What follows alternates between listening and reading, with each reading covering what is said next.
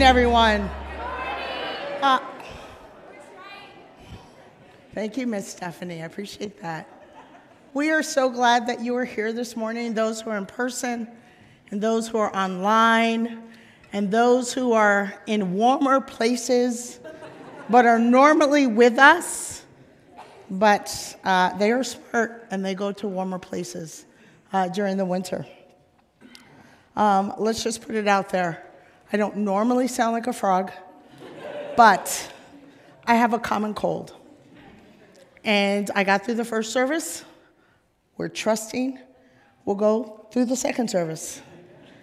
But we have a backup plan. Right, Pastor Steph?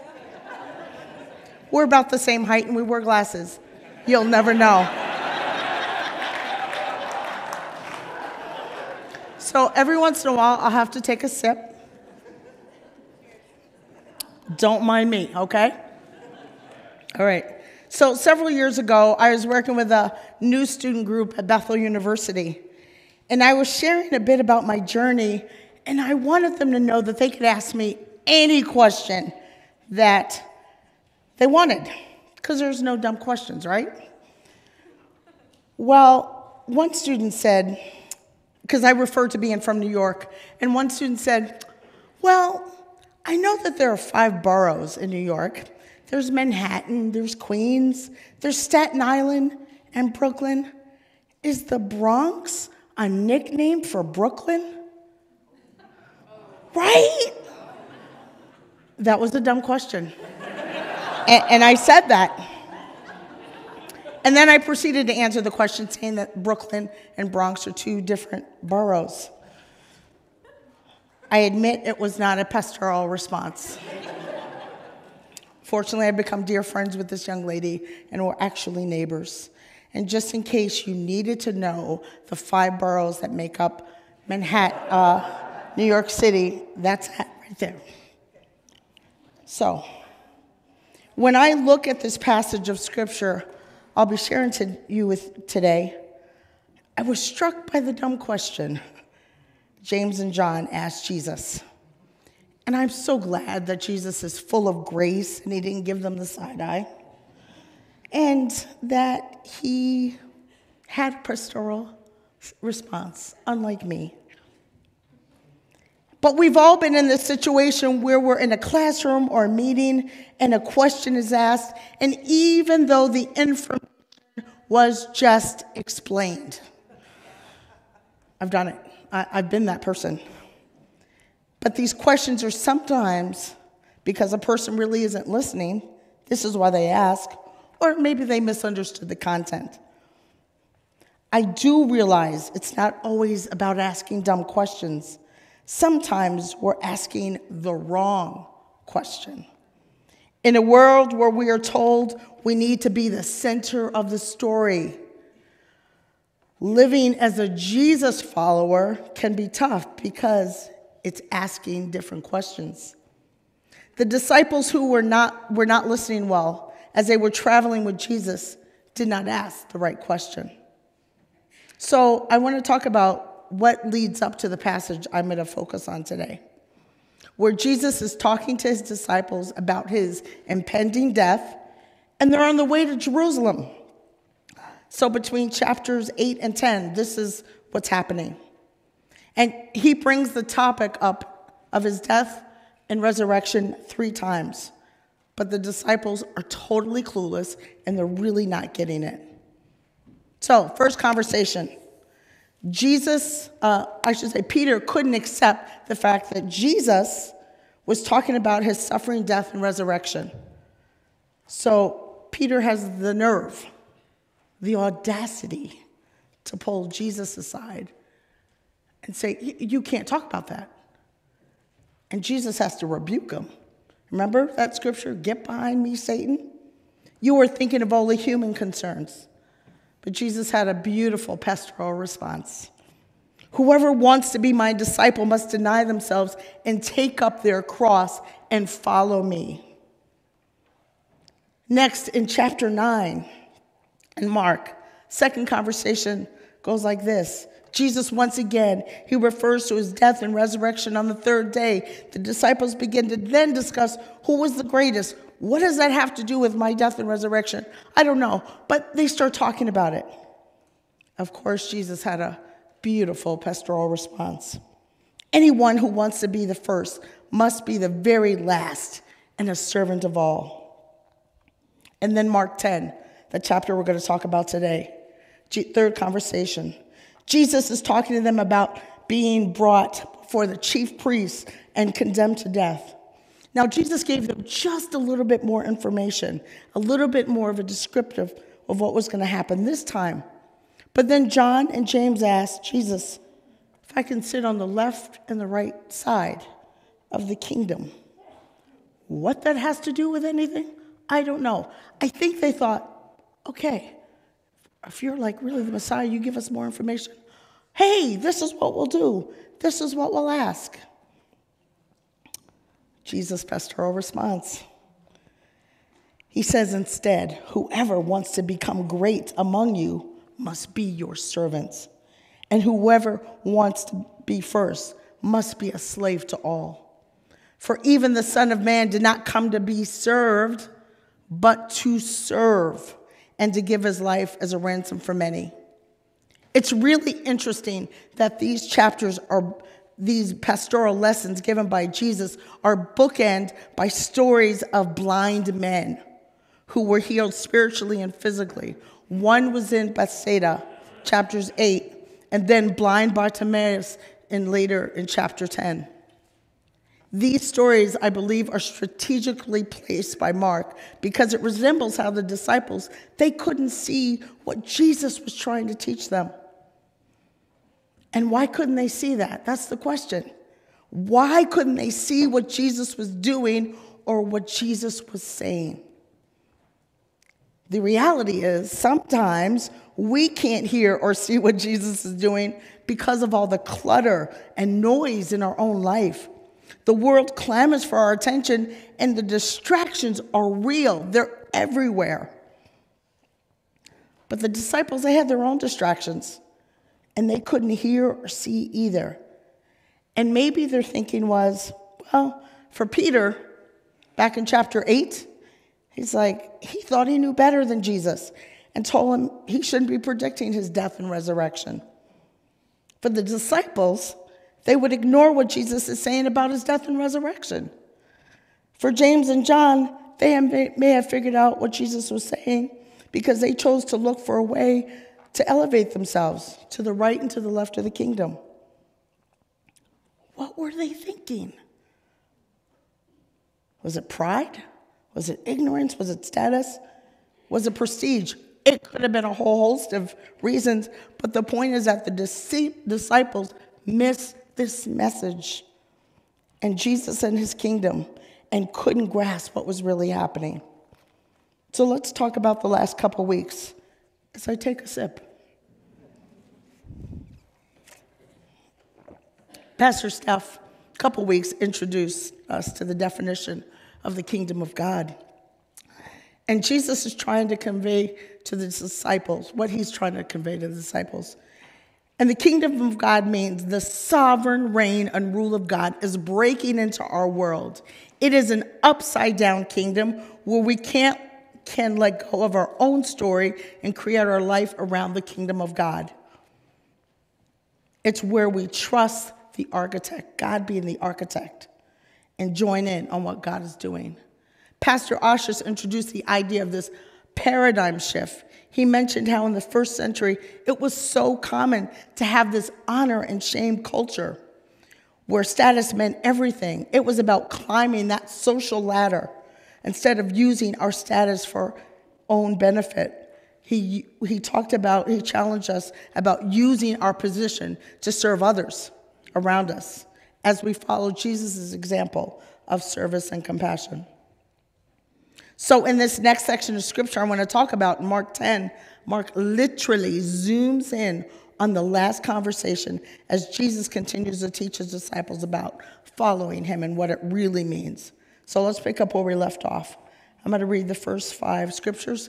It'll be on the screen behind me, or you can use your app, Or just listen. Mark 10. Then James and John, the sons of Zebedee, came to him. Teacher, they said, we want you to do for us whatever we ask. That's a lot of nerve. What pastoral response? What do you want me to do for you? He asked. They replied, let one of us sit at your right and the other at your left in your glory.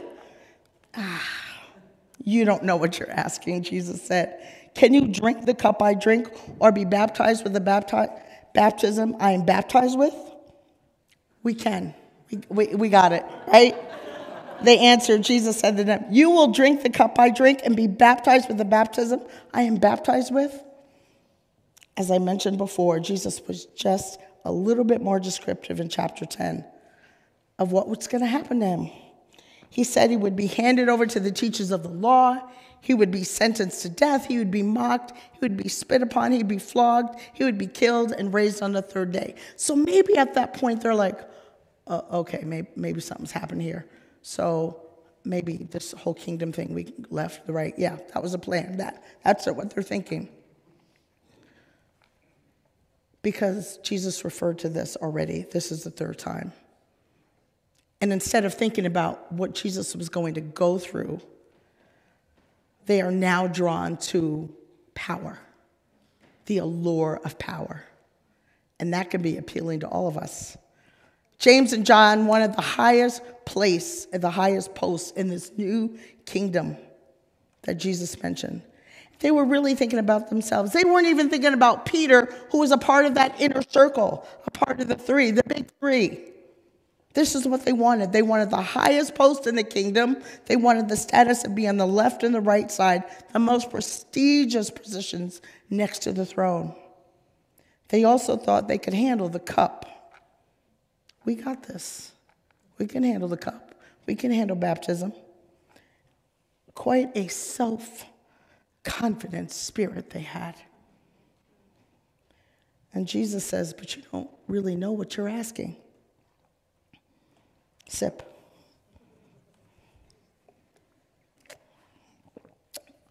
Before my son graduated from high school in 2021, he said yes to going to Alaska to do commercial fishing with a family friend. He didn't realize what he signed up for. He didn't know what he was saying yes to. This job would challenge him physically. He's 125 pounds wet. Emotionally, mentally, oh my gosh, can I do these steps? Learning new skills. Up 16 to 18-hour days. There was one time it was like a 24-hour cycle. He's learning new skills. He almost lost his life because the tide changed, like all of a sudden. He also got docked for pay because he was late for work. Fish don't wait. That was an important lesson he learned. He was isolated from his family and his friends. It was always light out because it was the summer in Alaska. It's always light, so it never really gets dark. That was all new for him. It was very difficult. It was also difficult not looking like anybody else. He wanted to leave within the first few hours, literally. No. We're so mean. We said no. He really needed this experience because we knew as parents it was going to assist him in his growth as a young man, but he did not know what he was asking. Just like the disciples, he didn't know. I realize that this is kind of a minor comparison to what James and John was asking, but I'm sure many of us have been in situations where we say, yes, we can do this without really knowing what we're saying yes to. Let me tell you what John and James signed up for when Jesus said, can you drink this cup that I drink, or the baptism I am baptized with?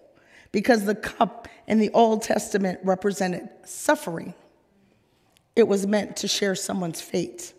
The cup Jesus had to drink referred to taking on the punishment for sin to redeem this world. The cup that Jesus referred to in the Garden of Gethsemane, even Jesus had a moment about that cup. He said to the Father, take this cup from me, but not my will, your will be done. It was not the death that Jesus was afraid of. It was the manner in which he was going to die, because it was gruesome.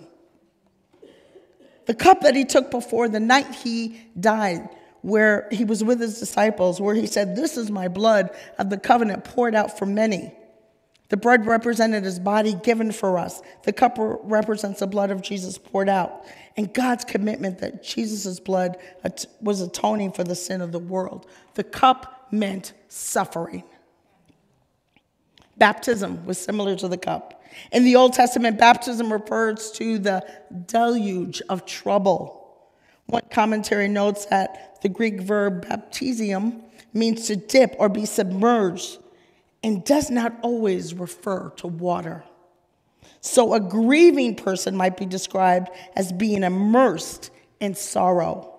Once again, James and John are thinking one thing, but Jesus knew this cup, what this cup in baptism represented. It represented pain, sacrifice, and death. And essentially, they're asking Jesus to fit into their plans rather than trying to see how they may fit into Jesus' plans. So, James and John, they want the rewards without the cost and the sacrifice. And I think we do that today. Serving Jesus can be too costly because we like our comforts, don't we? And really, who wants to sacrifice or suffer anything? So James and John would find out what this meant to take the cup in baptism.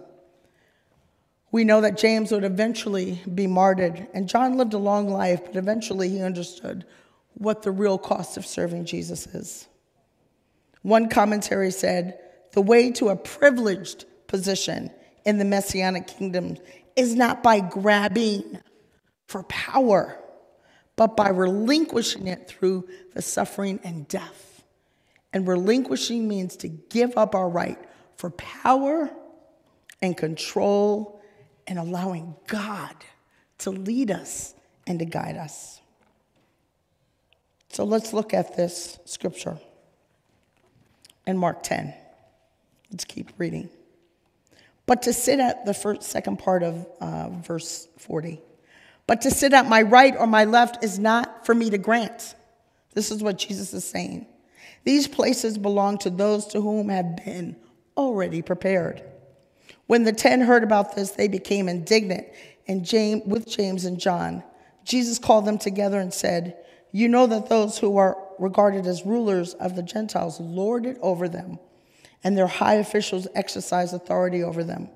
Not so with you. Instead, whoever wants to become great among you must be your servants. And whoever wants to be first must be a slave of all. For even the Son of Man did not come to be served, but to serve and to give his life as a ransom for many. I'm going to make a few comments just about these scriptures. First of all, it's only the Father who can say who's going to sit on the right hand and the left side. It is not up to James and John. Jesus wasn't about to usurp the authority of the Father. Jesus is showing his own humility and submission to the Father, which are not always popular Christian virtues today. As you can imagine, the other 10 disciples, so they're not happy with James and John because they're trying to get one up on them.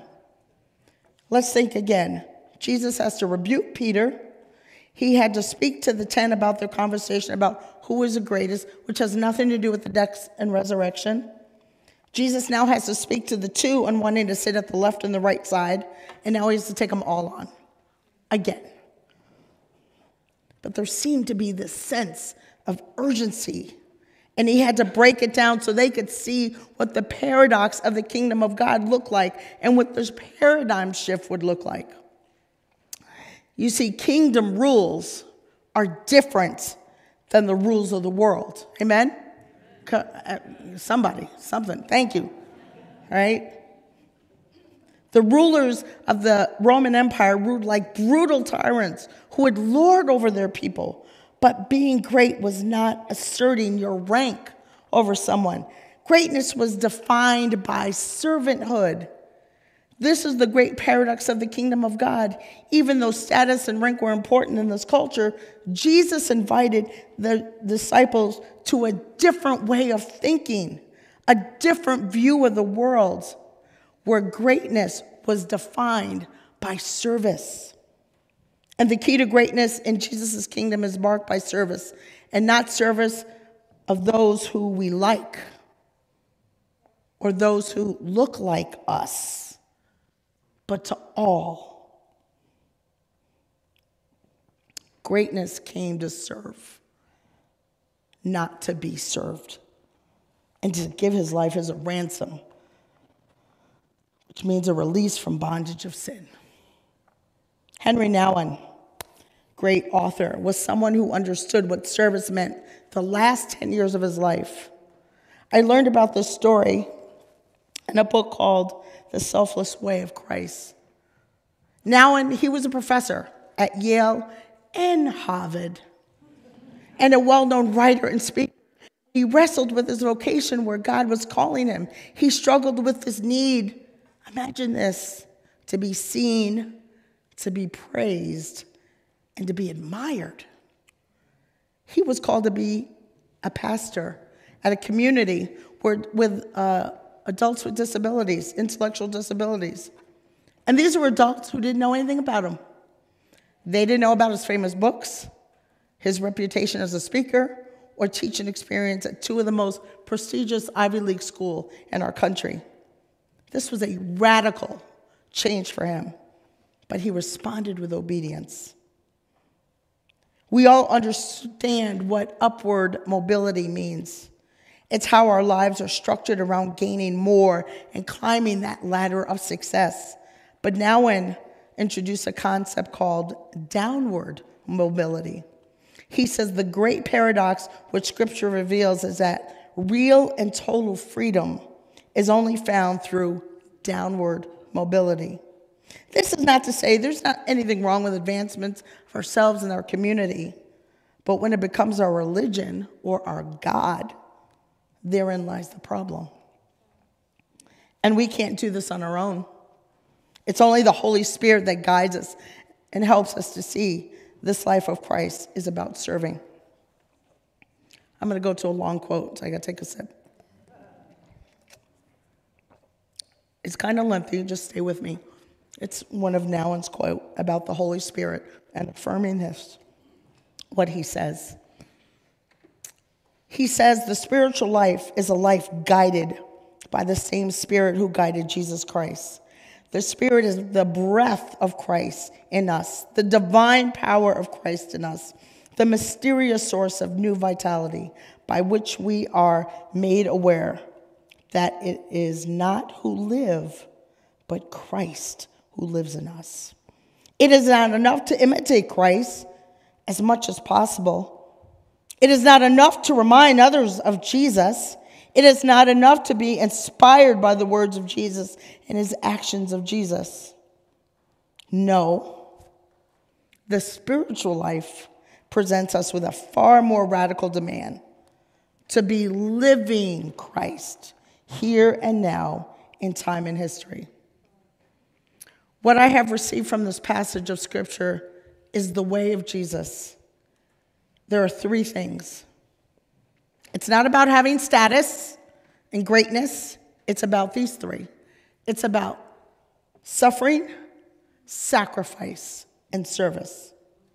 Now, Jesus is not telling them not to be great, but it's a paradigm shift, and greatness looks like suffering, sacrifice, and service.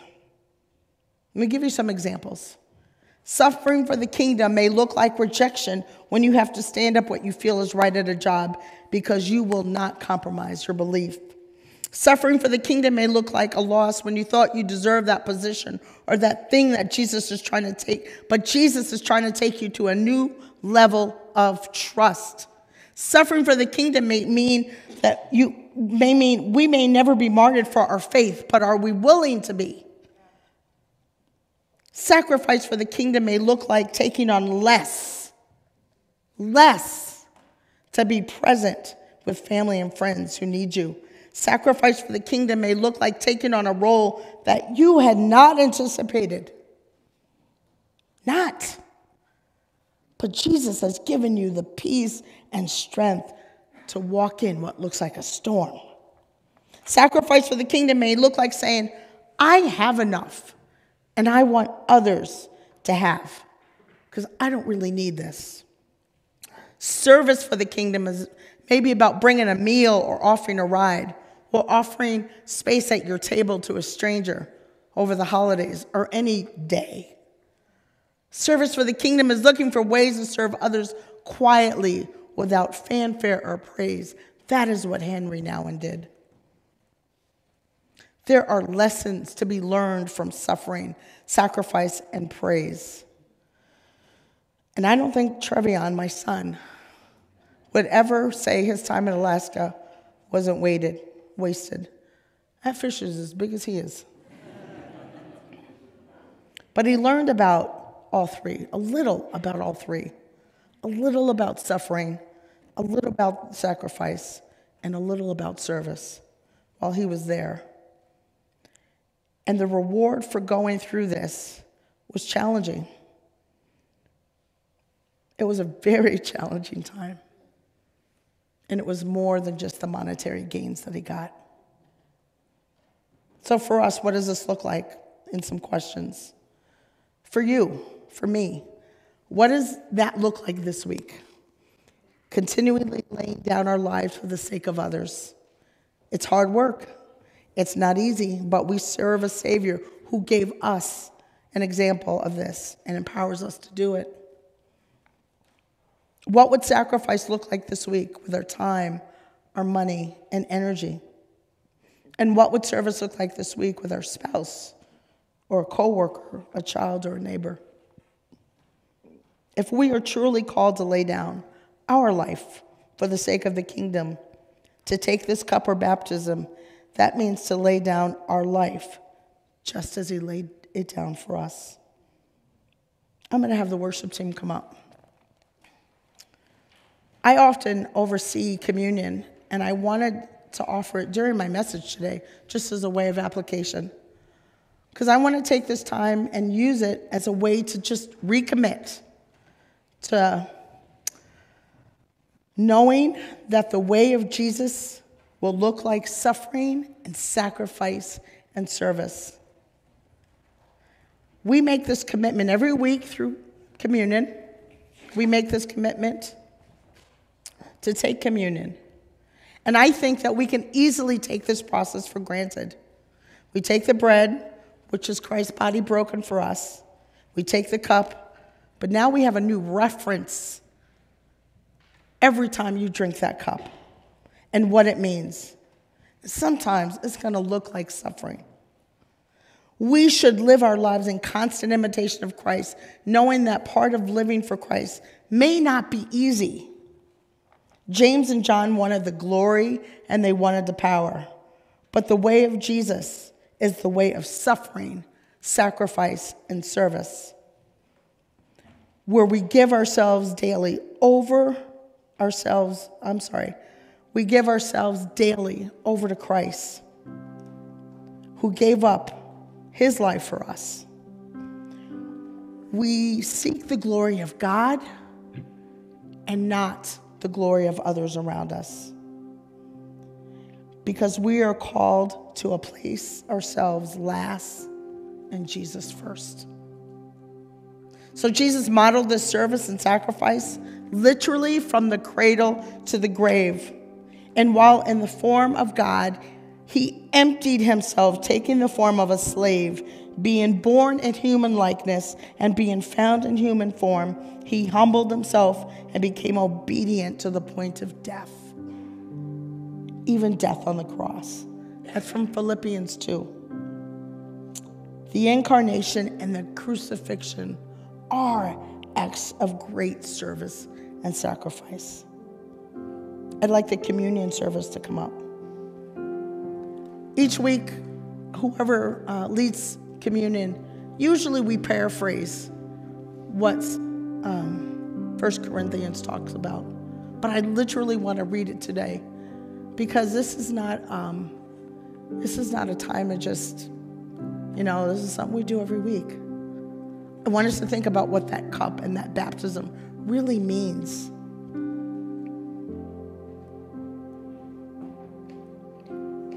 It says in 1 Corinthians 11, 23 through 28,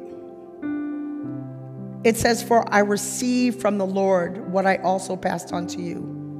The Lord Jesus, on the night he was betrayed, took bread, and when he had given thanks, he broke it and said, 'This is my body, which is for you. Do this in remembrance of me.' In the same way, after supper, he took the cup, saying, 'This cup is the new covenant in my blood. Do this whenever you drink it in remembrance of me. For whenever you eat this bread and drink this cup, you proclaim the Lord's death until he comes. So then, whoever eats the bread or drinks the cup of the Lord is in an unworthy manner will be guilty of sinning against the body and the blood of the Lord. Everyone ought to examine themselves before they eat the bread and drink from the cup." This is a part of the message. This is the application. To really examine ourselves and ask God, what does it look like for me to suffer, to sacrifice, to serve? When you're ready to take communion, you can come down the center aisles and bring it back to your seat. If it would be a service to you, there'll be someone that can serve you communion in your seat also. It's gluten-free, so everyone can have it. If you are a follower of Jesus, you are more than welcome to take communion with us today. If you are seeking after Jesus, you are welcome to take communion today. The prayer team is always going to be available to pray with you. And the worship team will continue to lead us in worship as we close our service out.